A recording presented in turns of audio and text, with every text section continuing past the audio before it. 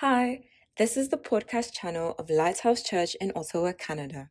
We are a family. We don't do life alone. We are about the one, each and every one. Thank you so much for tuning in today. Our hope and prayer is always for life change. Here is today's message. Be blessed as you listen. Welcome to church. God bless you. Amen. Song of Solomon, not Songs of Solomon. For those of you that have been saying songs like me, it's the Song of Solomon, chapter 2 and verse 15. That's where we start off today, and then we will take our bearing from there as the Lord gives us grace. Very excited about this new series. Amen. Song of Solomon, chapter 2, verse 15. If you're watching online, this is the time that you share, right? Do we still do that? Yeah, you share the link and all that stuff. Amen. So the Bible says, catch us the foxes, the little foxes that spoil the vines, for our vines have tender grapes. Catch us the foxes, the little foxes that spoil the vines, for our vines have tender grapes. Again, Holy Spirit, help us. In Jesus' name we pray. Amen. Amen. I know that, if you read your Bible, there are certain things, or certain aspects or verses from the Bible that have leaped that have leaped out of the Bible and have become colloquial sayings. There are things that people say that initially had their origin in the Bible. This is one of those things. We say it's the little foxes. Have you ever heard that before? That it's the little foxes that spoil the vines, right? It's one of those sayings. By the way, before I go too far, on Thursday, the Lord said to tell someone that he needs you to start reading your Bible more because he needs to speak to you. Okay? I don't know who that is. If you're not reading your Bible, please read your Bible. There are different ways that God speaks to us. For some people, it's usually from scriptures. There's this person, and the person I'm speaking to, you know yourself clearly because God has been pulling your heart into the scriptures. Read your Bible more. God wants to speak to you. All right? I digress. But the little foxes that spoil the vine. And if you read the book of Song of Solomon, if you've ever read that book, when I first became a Christian and I read that book, I'm like, am I sure I'm still in the Bible? I'm like, this doesn't look like scripture. I was like, this guy that wrote this thing is a perv. It turned out to be Solomon. But the Bible says all scripture, all right, it is inspired by the Holy Spirit. And so you need to understand the book for what it is. To some people, it can be an allegory, right, where it speaks of the representation or relationship between Christ and his church, the bride. All right, the book talks about, it's a romantic book. That's what it's about. The entire thing is about my bride, my bae, my boo. Not those terms, but you know what I mean. It's about my beloved and my beloved's this and my beloved's that. And he's describing the beloved in very graphic terms, right? But it could be allegorical in the sense that it's a representation of Christ and the church and the relationship that we have with him. But it could also be just literal as it is, like a poetic book. You can use it also for relationships. Christians tend not to be very romantic people because they always live in heaven, so they forget that they live on the earth. But Song of Solomon is an amazing book. It speaks to how this guy is wooing the bride and the bride's heart. Why are you shaking your head? I'm not one of those Christians. I'm romantic. Anyways, speaks about his bride, and I mean, she speaks about her groom and how she's longing for the groom to come and all those other things and all that stuff. But today, I want to approach it from a little bit of a typical point of view, all right, as a type. And I'll explain what I mean. In the Old Testament, you see types of Jesus or types of things that points to the New Testament. Type is just really a theological term that we use to say representations. I'll give you an example, the best way to explain it. So when you think about the story of the children of Israel leaving Egypt, and I've said this to you before, but I'll repeat it, that's a type of salvation. That's a type of salvation. Old Testament representation of salvation. How God saved us. When they crossed the Red Sea, it's an Old Testament representation of the baptism of a believer. All right? When Moses obviously is a type of Jesus. Joseph is a type of Jesus in the Bible because he was betrayed by his own. He was sold and he ended up saving everyone's lives. You know that. So you see types in the Bible all over the scriptures. And so you can see types in stories. You see it in the story of Abraham and Isaac, where Isaac is a type of Christ, all right? The lamb, the only begotten son that was to be killed and all that stuff. So you need to understand how the Bible works. When you read the Old Testament, you're not just reading stories, even though there are a lot of stories there. You need to be able to find the New Testament in the Old Testament, and that's when you really understand the Bible. And so this is the Old Testament, Song of Solomon. This guy is talking, and he's saying, catch us the foxes, the little foxes that spoil the vines, all right? But in John chapter 15, I'm bringing now the connection between this and the New Testament. In John chapter 15 and verse 1, Jesus is speaking, and he says, I am the true vine, and my Father is the vine dresser. So this is where we're going. I am the true vine, my Father is the vine dresser. Verse 2, he goes on to say, every branch in me that does not bear fruit, he takes away. He is my Father, of course. And every branch that bears fruit, he prunes it that it may bear more fruit. If you go to verse number 5, he goes on again and he repeats. He says, I am the vine. This time he's not talking about the Father being the vine dresser. He says, then you and I are the branches. And he who abides in me and I in him bears much fruit, for without me you can do nothing. You understand that? So let's talk about this guy who is saying that there are little foxes that need to be caught because the foxes are they're a threat to the vineyard, as it were. They're not little puppies.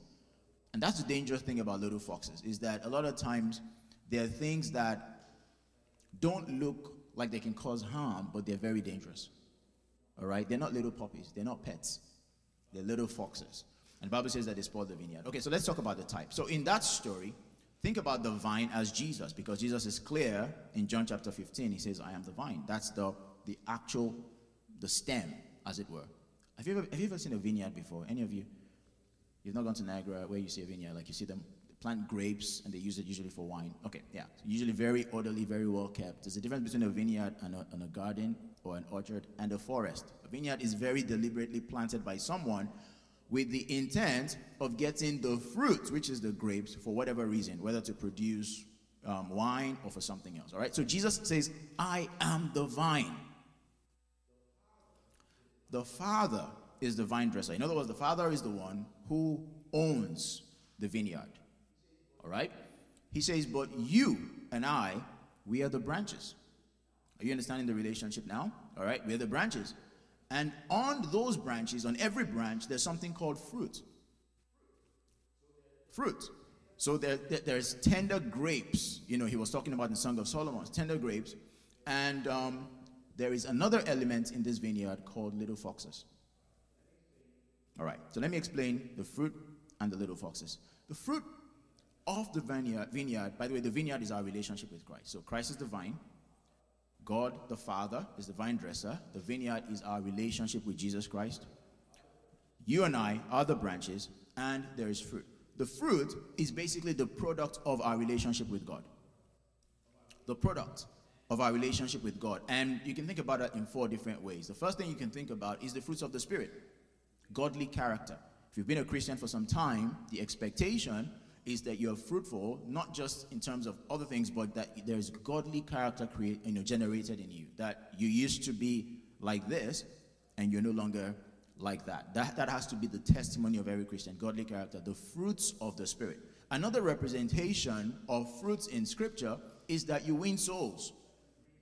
People that you bring into the kingdom, that you are expanding the kingdom of God, then it means that you are fruitful. Fruit also means our works, the things that we do. So that's different from the fruits of the Spirit, because that has to speak with your character. But the fruit can be your works. Your works. So for me, for example, I'm serving here as a pastor.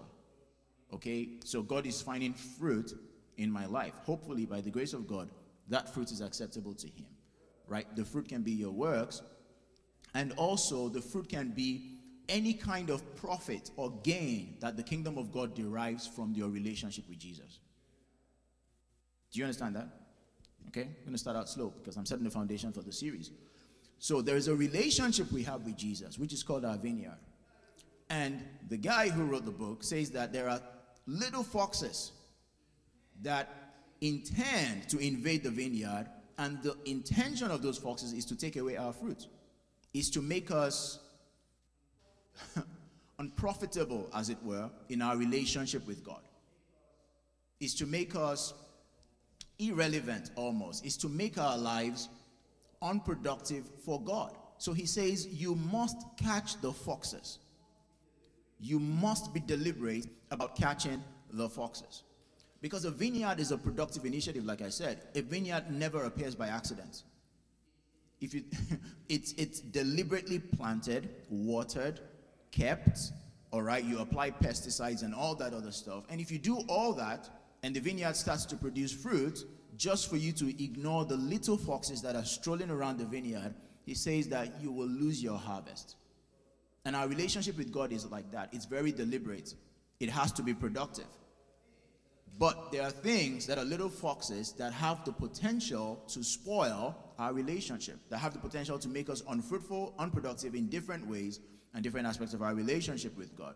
And so the little foxes, get this, are the small things that can do big damage in our relationship with God. They're the small things. They're not called big foxes, they're called little foxes because there is a tendency for us to overlook them. There's a tendency for us to say, it's okay. They're the things we say God understands. They're the things that we've gotten so used to doing that we don't even get the conviction of the Holy Spirit anymore when we do them. Because what? God understands. Or it's not a big deal. It's not a big deal. Little foxes are small things, little things here and there that can do big damage. When you see a little fox by itself, it looks like a little puppy. You're like, oh, so cute. But it's not cute at all when you realize that this is not a German Shepherd. This is a fox. They're little things. They look very harmless. They don't look threatening at all. Your first instinct when you see a little fox is not to run away, unless you're my wife, who's afraid of dogs, because they look like dogs. The first thing you do is you want to pet them. You want to keep them around. But they're dangerous. They're dangerous. I realize something in our walk with God, that you and I will never get to a point where we can determine for God what is a big deal and what is not. Do you understand what I'm saying? These guys are sleeping. Like, do you understand what I mean? You will never get to a point where you say, I know God very well now. I know this is not a big deal with God. No, you will never get to that point. By the way, you don't make that call. He does. It's not a relationship of equals. Even in a relationship of equals, in a marriage, you don't get to decide what is a big deal or not to your spouse until you realize or the person tells you that this is not a big deal to me.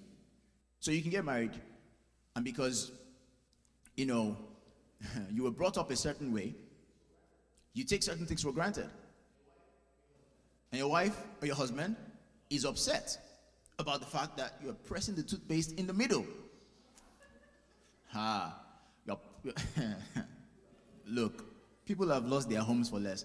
Don't press it in the middle. Okay, agree on where we press. Where shall we press this toothpaste? Is it the end or is it the middle? Let's agree for once and for all. Once and for all. So you can come in there and just press the thing, leave it. And your wife comes and she says, I've married a terrorist. This doesn't make sense. And you're like, it's not a big deal. Well, you don't get to decide what is a big deal. No, if there are two people in a relationship, you don't make that call. And definitely not with God. When Moses was given an instruction from the Lord, God said to Moses, speak to the rock, and the rock is going to bring out water for the people. The people are thirsty, and they were murmuring against God and against Moses. Moses was so angry with the people, he smote the rock, and water came out. And as I read my Bible, I saw God's reaction to what Moses did. And God said to Moses, you will not enter the promised land. And I'm going, what? This is not right. This guy has been faithful all his days. God, this is not a big deal. But guess what? You and I don't get to determine what is a big deal and what's not a big deal for God. We don't. We're in a habit of doing it, but we are wrong. We're wrong. So my objective today and for the rest of the month It's twofold. I'll put that up front. The first thing I hope to achieve is to sensitize you enough to subject your spiritual life to scrutiny, and you can determine what the little foxes in your life, what they are. Does that make sense? That you go under a spiritual scan and let God and the Holy Spirit help you determine, find out, convict you on the little foxes in your life, the things that you say, they're not a big deal, but have a potential to be very disastrous, have a potential to be damaging. Remember that Jesus said in John chapter 15, he said, any branch that does not bear fruit, my Father would cut it off. In other words, if you allow the little foxes in your vineyard and they steal the fruit and ruin the harvest, God is not looking at why you are unfruitful. God's not going to say, oh, it's because of the little foxes. It's fine. You really, really tried. But, you just didn't pay attention to the little foxes. He's looking for fruit. Simple. That's it. The circumstances are irrelevant. It's the reality that you have no fruit when the master has come. So my objective, like I said, is twofold.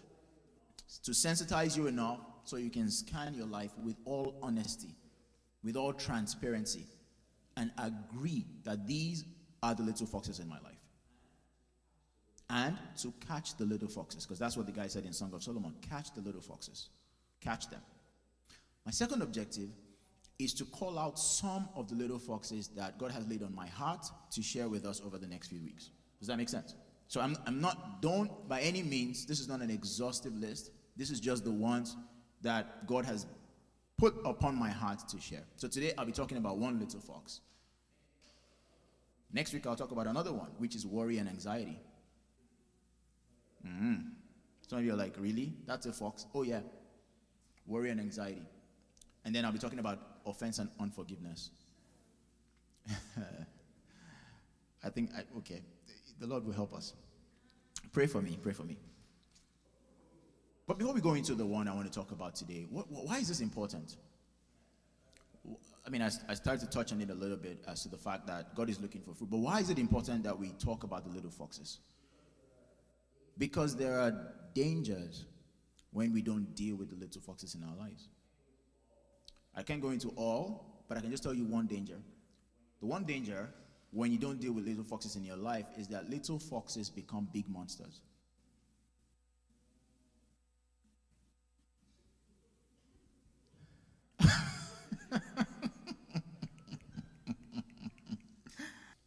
Selah.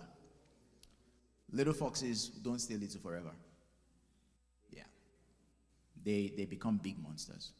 And the little foxes would harm the grapes.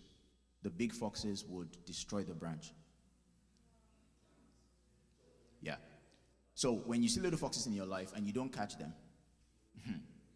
they will feed on your grapes until they become big foxes. And at that point, they have capacity to snap the branch.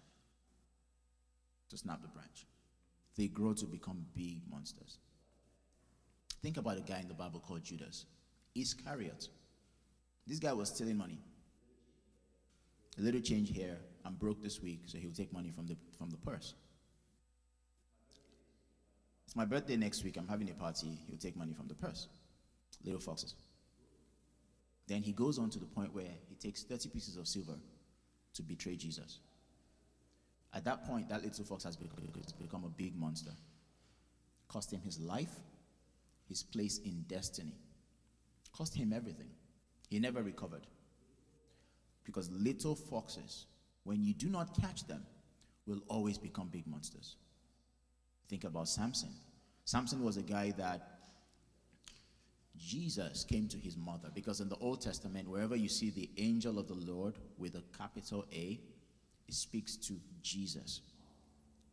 Not, because you see angel with small a all over the Old Testament. Angel Gabriel, angel Michael, all this. You see all other angels. The particular angel that came to Samson's parents before he was born, Manoah and his wife, was Jesus. Jesus appeared to them and said to them, you will have a child. He's going to be a deliverer of Israel. He's going to be a judge over my people. However, there is a rule of life that Samson must keep.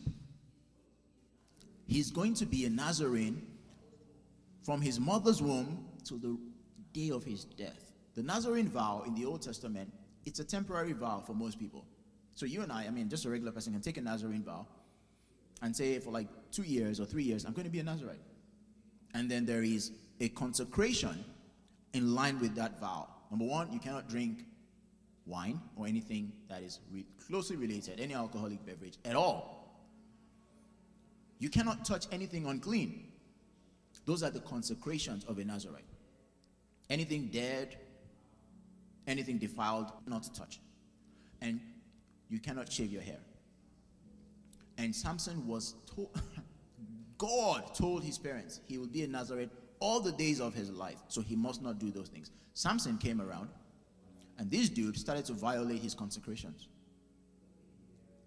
A little bit here, a little bit there.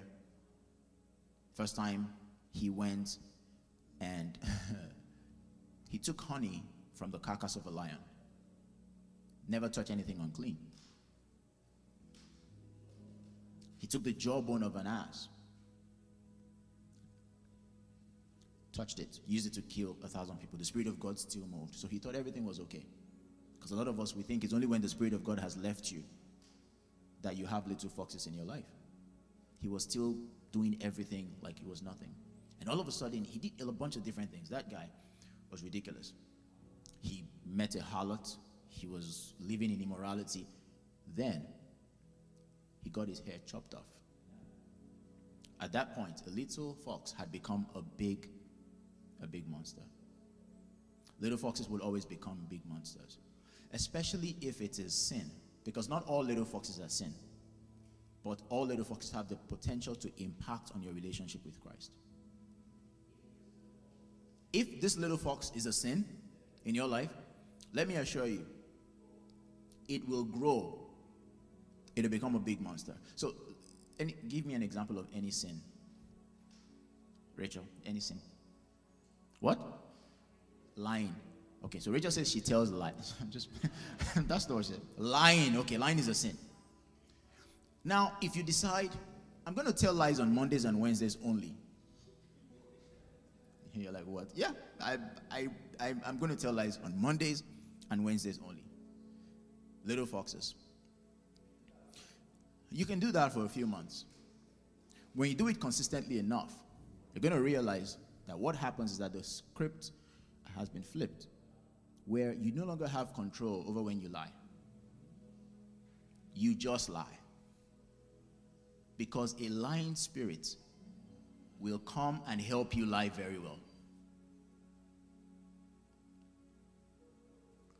The character of sin, okay, and because sin has a character, has a personality. The personality and character of sin is that it always aims to enslave you, to dominate your life.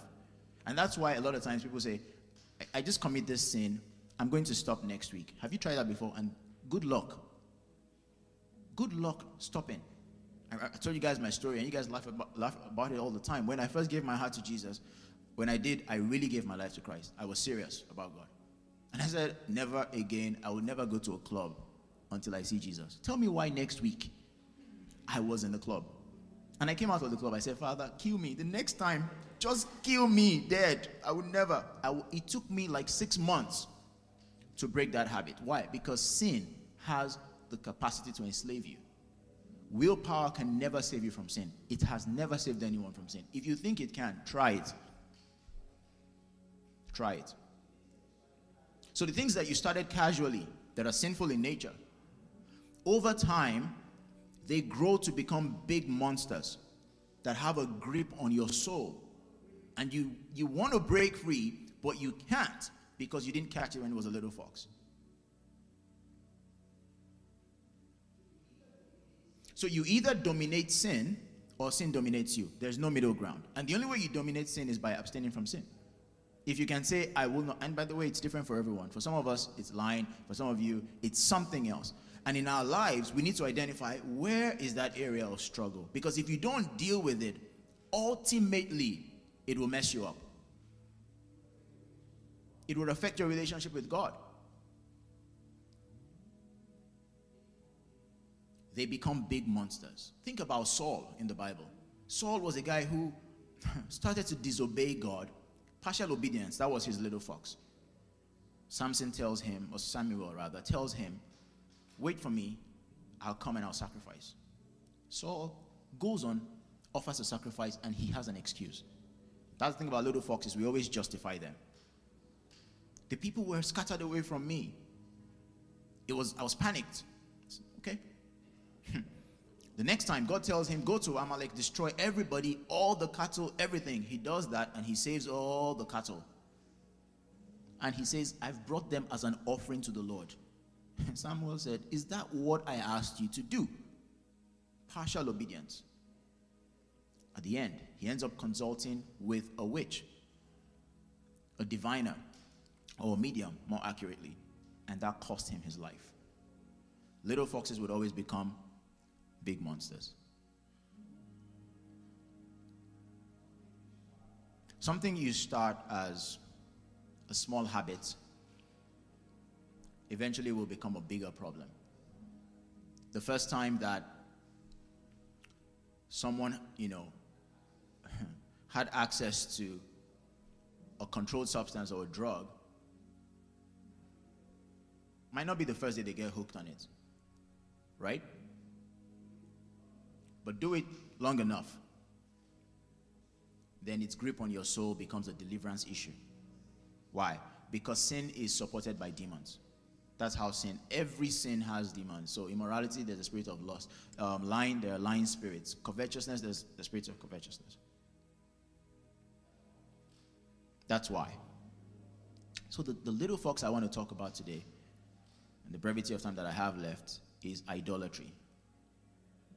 Idolatry. I know all of you are like, Pastor, you need to go to another church and talk about this. That doesn't matter here. We don't do that here. We don't do that here. We're all good. But let me be the first to confess to you that when I started going through this and the Holy Spirit started to deal on the topic with me, I was the first to repent of my idolatrous ways. Okay?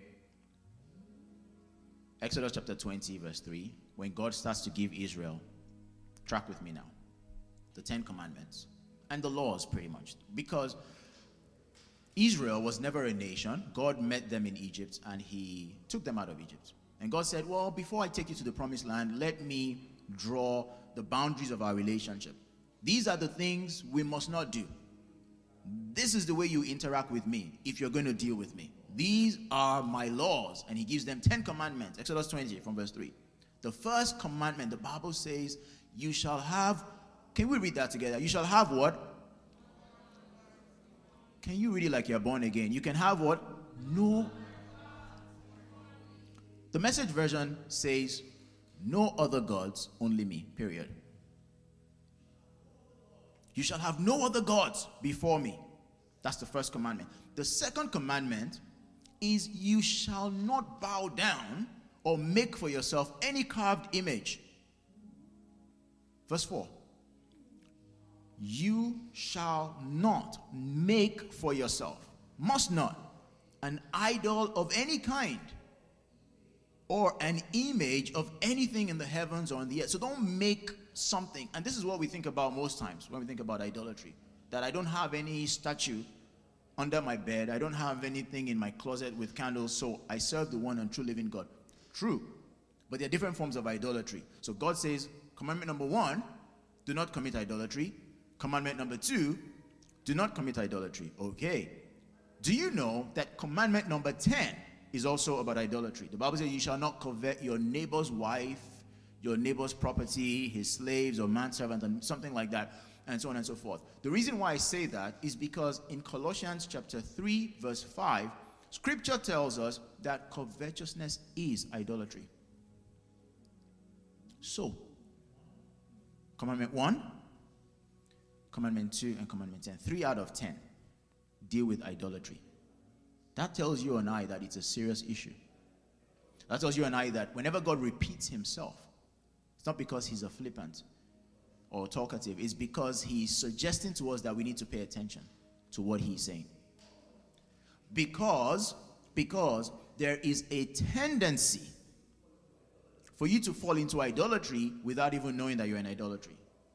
And I'm not talking about by accident consulting with mediums or all that stuff. I'm not even talking about your, where's Tola? Your horoscopes and all that other jazz. Or you're going to see a psychic, in a basement in Ottawa somewhere. Listen to me, please.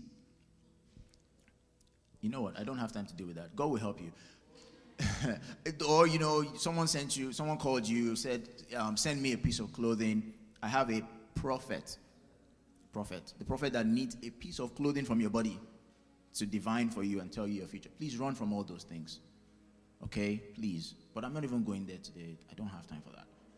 So, 1, 2, and 10 are about idolatry. 3 out of 10. That's a serious matter.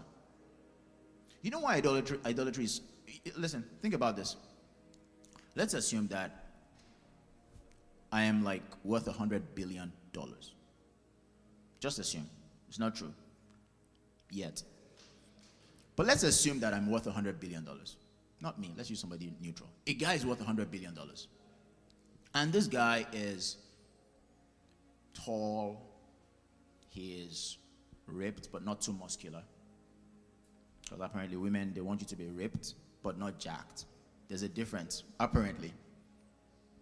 He has a nice smile, straight teeth, very kind. Some of you are like, oh, where is he?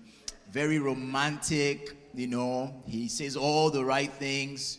He's perfect. He's a dream man. And he's loaded. What is wrong with book? Anyways.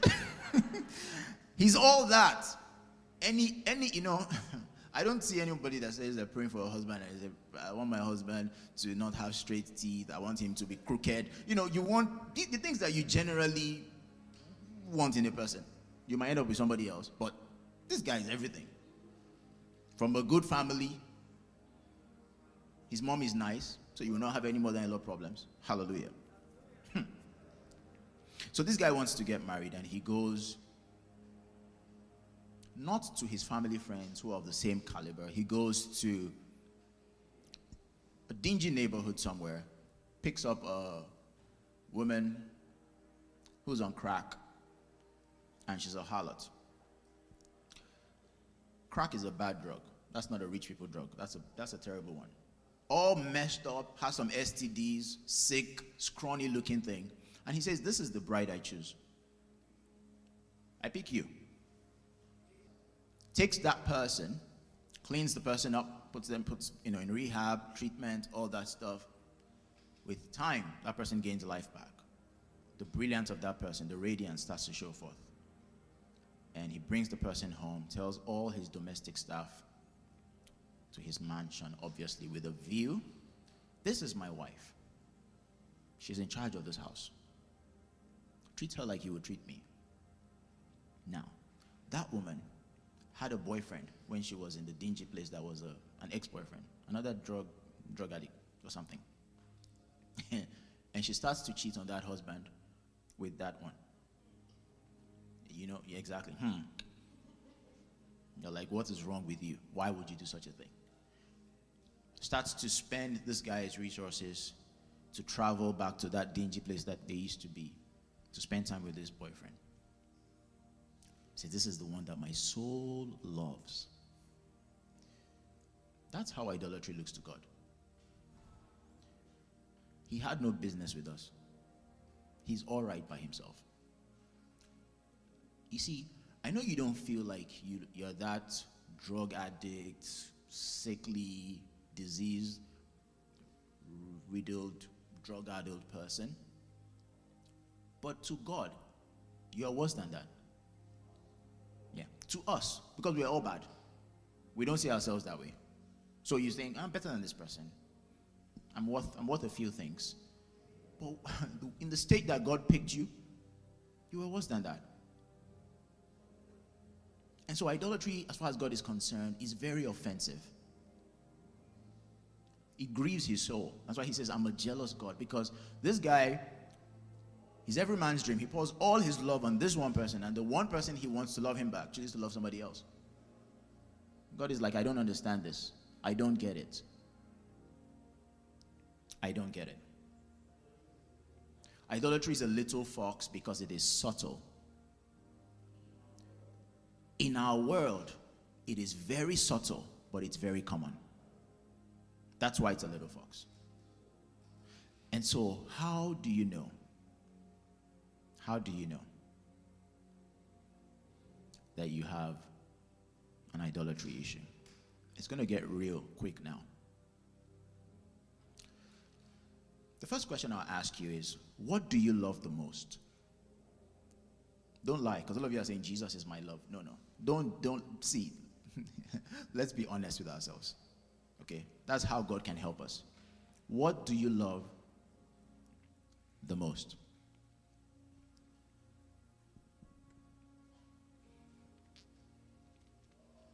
Is it your job? Is it your children? Is it your spouse? She told her husband, I love you the most. The guy's like, please don't put me in trouble though. Love God more. What do you love the most? Be honest with yourself. Think about it. Is it money? One of the reasons why Abraham is so great in the kingdom of God is because children can very easily become your idol. And Abraham proved to God that you first, everything else second. He was ready to sacrifice his only son, well, the one he loved, Isaac. Don't tell me, what do you love the most? If it's not Jesus, you need to check yourself into that hospital that I checked myself in during the week to say, God, have mercy on me. What do you love the most? What do you spend on the most? Because the Bible says that where your heart is, that's where your treasure would be. It's a simple test.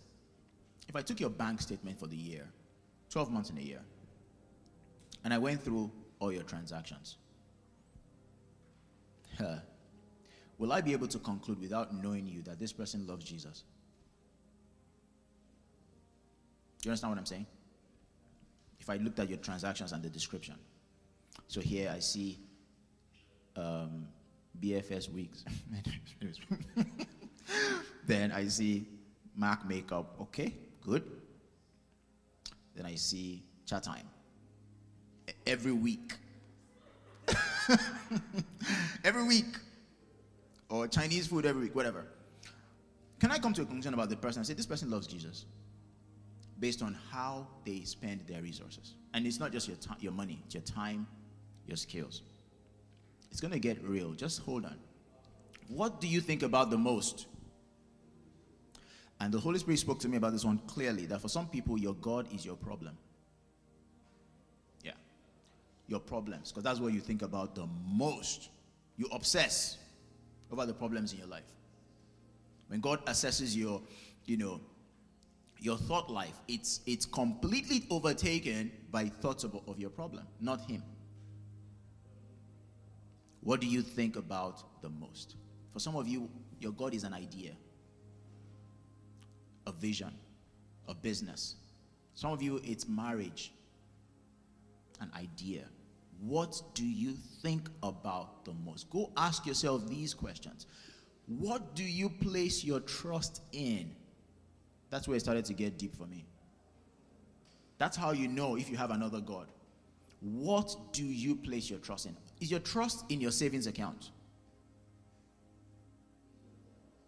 Is your trust in your good looks? Is your trust in your intellect? I'm smart, so I know I'll be fine. What do you place your trust in? Is your trust in your parents? What is the thing you place your trust in? Because the thing you place your trust in is a God to you. When things happen in your life, if you're not looking to talk to God first about the issue, where you go first might be a God to you. Because you place your trust in something that is not God. It's about to get bloody. Where do you seek validation from? What gives you validation? A lot of guys, validation is in our careers or your bank account. When your bank account is healthy, you're in a good mood. When your account is looking funny, you're mad. You're pissed off at everybody. Road rage. Everybody, you're just not. Your validation is coming from something that is not God. It's your validation coming from social media. You post a picture and you get 1 million likes. And you're very happy. Don't lie. All of us like, don't lie, please. Let's be honest. We're in church, okay? Your faces are not on camera. Only my face is on camera. And I admit to my own issues. You're happy. 1 million likes? Wow. But then God dislikes the picture. Will you take it down for one dislike? If God had an Instagram account and he goes dislike, I think they've taken that thing off Instagram. I don't even know. But I hate, or comment, I hate this picture. God, signed by God. I hate this picture you put up. And you have 1 million likes. Will you take it down? Never. Forget it. God, like the next one. But this one is good for my profile. Where do we get our value? What validates you? What makes you happy? What God says about you is what matters the most. And he says you're okay. He says, I want you. I choose you. I pick you. Where do you get your sense of identity from? If it's not God, that thing is an idol.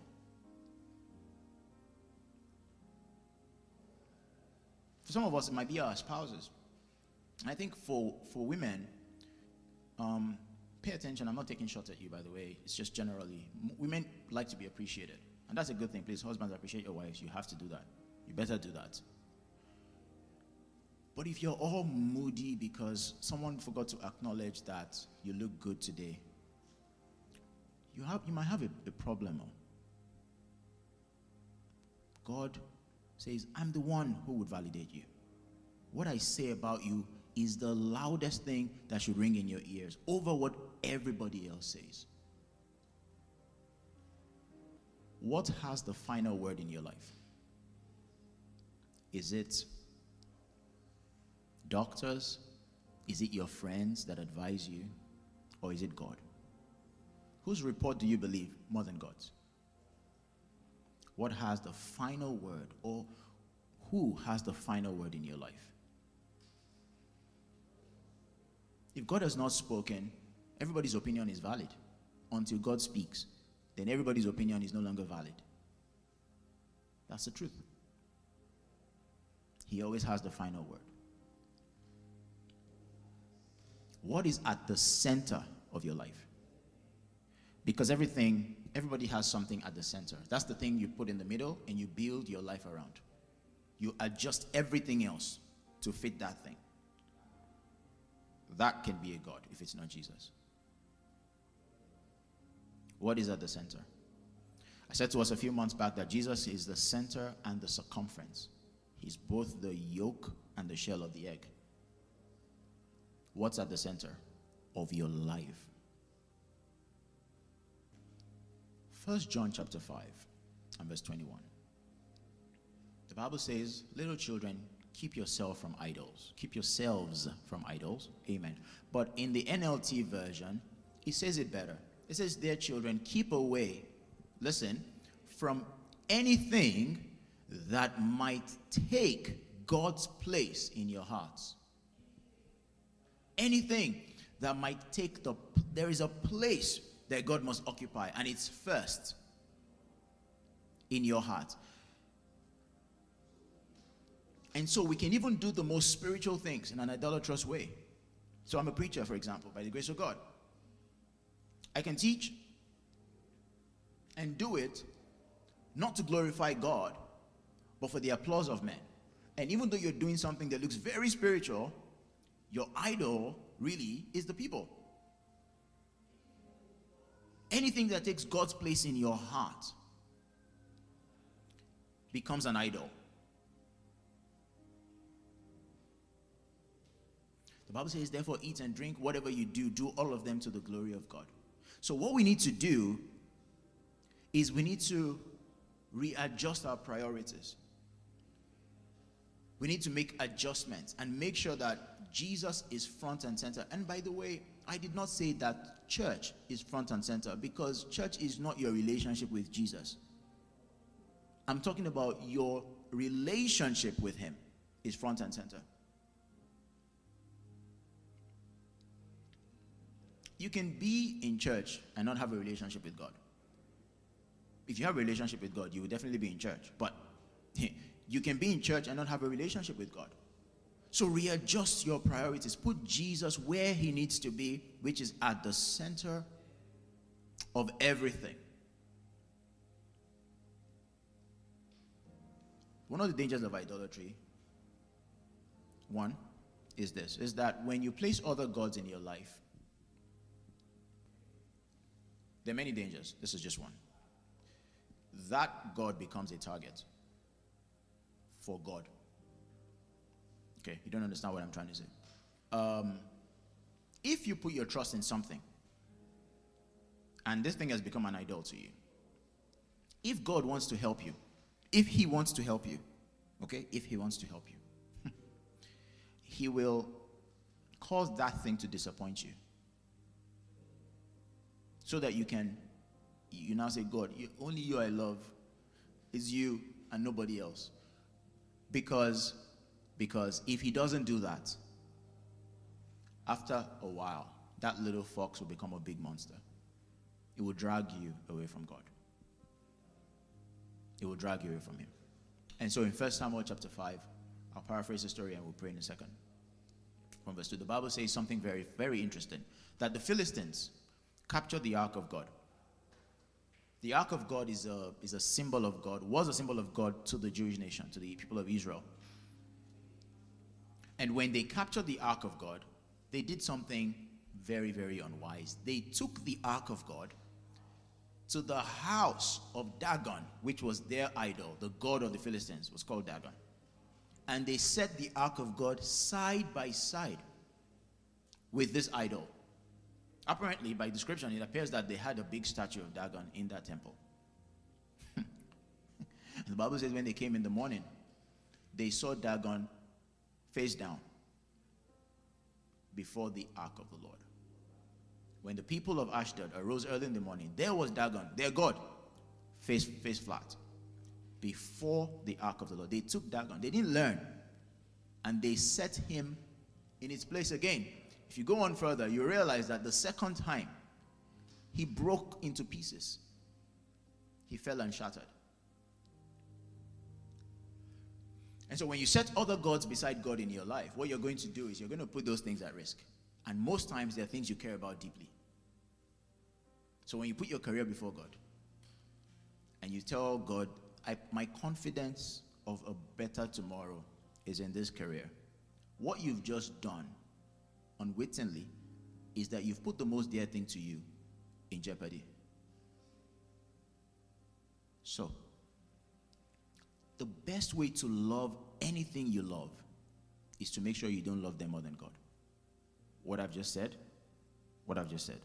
is very important. The best way to show love to anything you love in the world is to make sure that you don't love them more than God. And so when you get married, for example, those of you who are still single, you're still blessed. So when you meet someone, let the person know, I would never love you more than I love Jesus. And the person like, oh, that hurts my feelings. It's probably a guy that will say something like that. That hurts my feelings. Tell them it's for your own good. It's for your own good. Catch the little foxes. Can you tell your neighbor, catch the little foxes? Tell them, catch the foxes before they become big monsters.